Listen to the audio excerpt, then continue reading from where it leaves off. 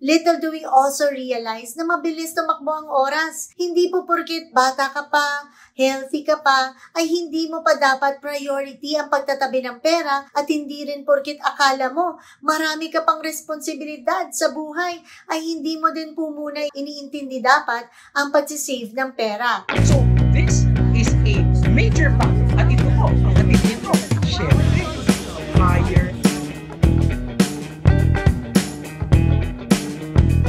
Hi, this is June Fernando and I'm from Rap for Financials. Kamusta po kayo mga ka-RFF? I hope everyone's keeping safe and well. Gusto niyo bang makaipon but you keep failing miserably? Bakit nga ba? As we know, consistency is crucial in being successful in anything. Similarly, saving money will only work if you will stick to it consistently. Karamihan po kasi ng tao ay nagsisimula sa pag-iipon gamit ang kanilang mga piggy bank, ang kanilang mga alkansya. Yung iba naman dahil yun ang kanilang naging New Year's resolution, and for some, through a money savings challenge. Sa simula po, excited pa po tayong lahat, di po ba? But after a few months or even sooner, nawawala na tayo ng gana, so we give up at hindi na ever nakakabalik sa pag-iipon muli. Sayang, di po ba? Kasi, as we know, savings is important for a variety of reasons, as it provides financial security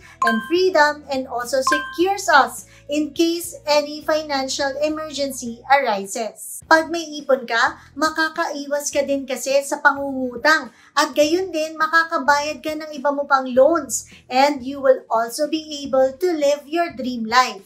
At ngayon na alam naman natin ang halaga ng pag-iipon, pag-usapan naman natin ano naman ba ang mga balakid that hinder us from being able to save? What are the top 5 challenges that stop us from saving effectively? And first on the list would be when you are overwhelmed with the thought of saving money. Ang pagtatabi ng bahagi ng iyong sweldo and ang pag-open ng account kung saan pwede mong mailagay ang iyong regular na ipon, and also getting your money tied up in investments na kung saan na may ilang taon mo ring hindi mararamdaman ng kita ay ilan lamang sa mga konsepto ng pag-iipon na pakiramdam natin ay isang napakabigat na responsibilidad at commitment. I could still remember when I started working. Naisip ko kagad na dapat makaipon ako. Ngunit isa din sa mga dahilan kung bakit hindi ko ito nasimulan ng mas maaga pa is because I thought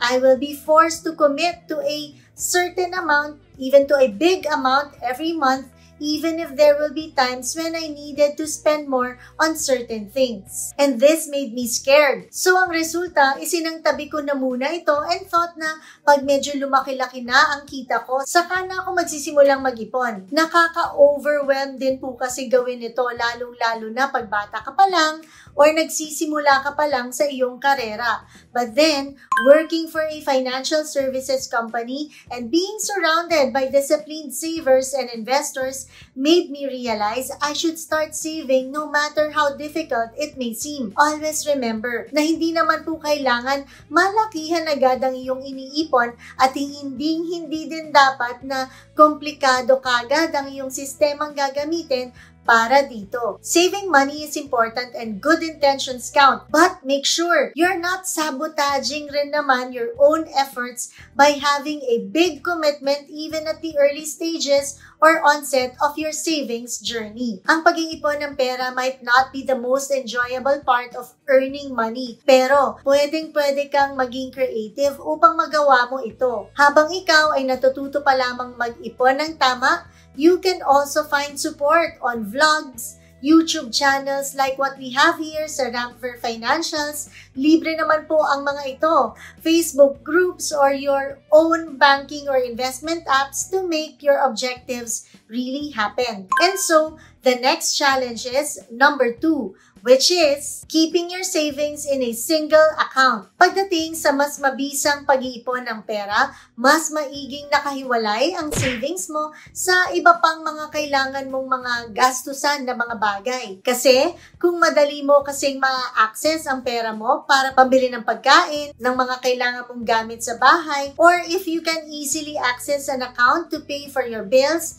make a debit purchase, or withdraw funds every day, then it's time to consider keeping your actual savings at a different bank or financial institution. Kailangan maisip mo ito bilang isang untouchable na account. Something devoted to your life goals and motivates you to keep on saving. The idea is, dapat hindi gaanong madaling kunin ang iyong pera sa instrumento o produkto na ito upang mapilitan kang magtimpi sa iyong mga gastusin at pag-ipunang mabuti ang iyong mga gustong bilhin sa buhay. The third savings challenge is number 3, which is you feel discouraged with transaction fees. Ikaw ba yung tipo ng tao na lahat ng klase ng bayarin ay inililista mo, minomonitor, or iniinda? Moving your money from one account to another may, of course, have charges, and you feel that the extra 50, 10, 20 pesos na transaction fee can be used for a more worthwhile cause. Alam nyo, wag po tayong masyadong makwenta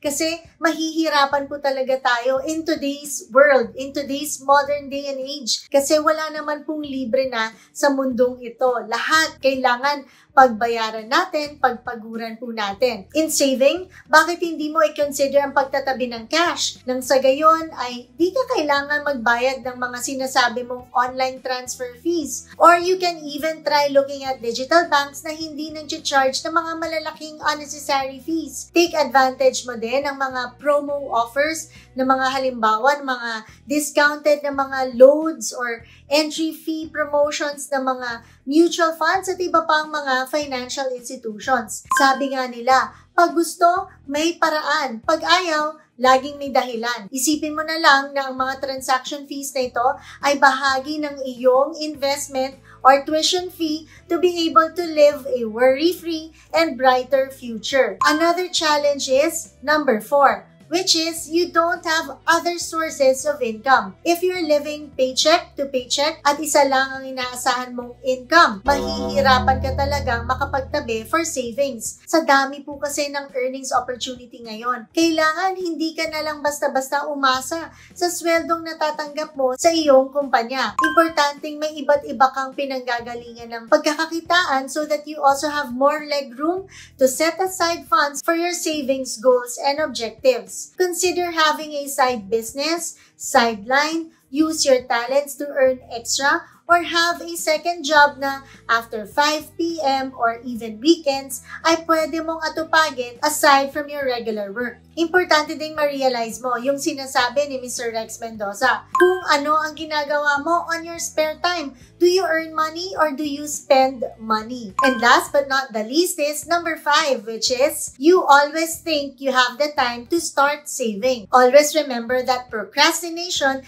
is the number 1 reason why people fail to save effectively. Lagi kasing iniisip ng ibang tao na palagi po silang may panahon upang simulan ang bagay na ito. Hindi nila naiisip kung gaano ito ka-importante, kaya inuuna nilang asikasuhin ang ibang mga bagay hanggang biglang may darating na emergency or aksidente or isang malaking financial na obligasyon na kailangan nilang tustusan. Little do we also realize na mabilis tumakbo ang oras. Hindi po porket bata ka pa, healthy ka pa, ay hindi mo pa dapat priority ang pagtatabi ng pera at hindi rin porket akala mo marami ka pang responsibilidad sa buhay ay hindi mo din po muna iniintindi dapat ang pagsisave ng pera. It is very important to make saving money a second habit or a second nature. Ang lahat po kasi ng bagay ay mahirap naman po sa simula, di po ba? Ngunit pag ikaw ay mas may determinasyon at disiplina, magagawa mong makapag-ipon regularly. Isipin mo palagi na hindi lang para sa'yo ang tinatabi mong pera. Kasi pag inilaan mo na ito sa iyong mga loved ones, sa iyong mga mahal sa buhay at importanteng tao sa iyong buhay, ay mas madaling gawin ang mga bagay na ito. Again, there's no better time to start saving than today. So, don't let your past mistakes stop you this time. And so, I hope you've learned something new today. If you think you have friends or relatives who might be interested of this content, we hope you can share this with them. And for those who haven't pa din po, please do subscribe to our official YouTube and TikTok channels so we can continue to help you grow in your financial journey. Again, this has been June Fernando saying thank you so much for watching, for all the support, and we'll see you in our next video. Stay safe and God bless.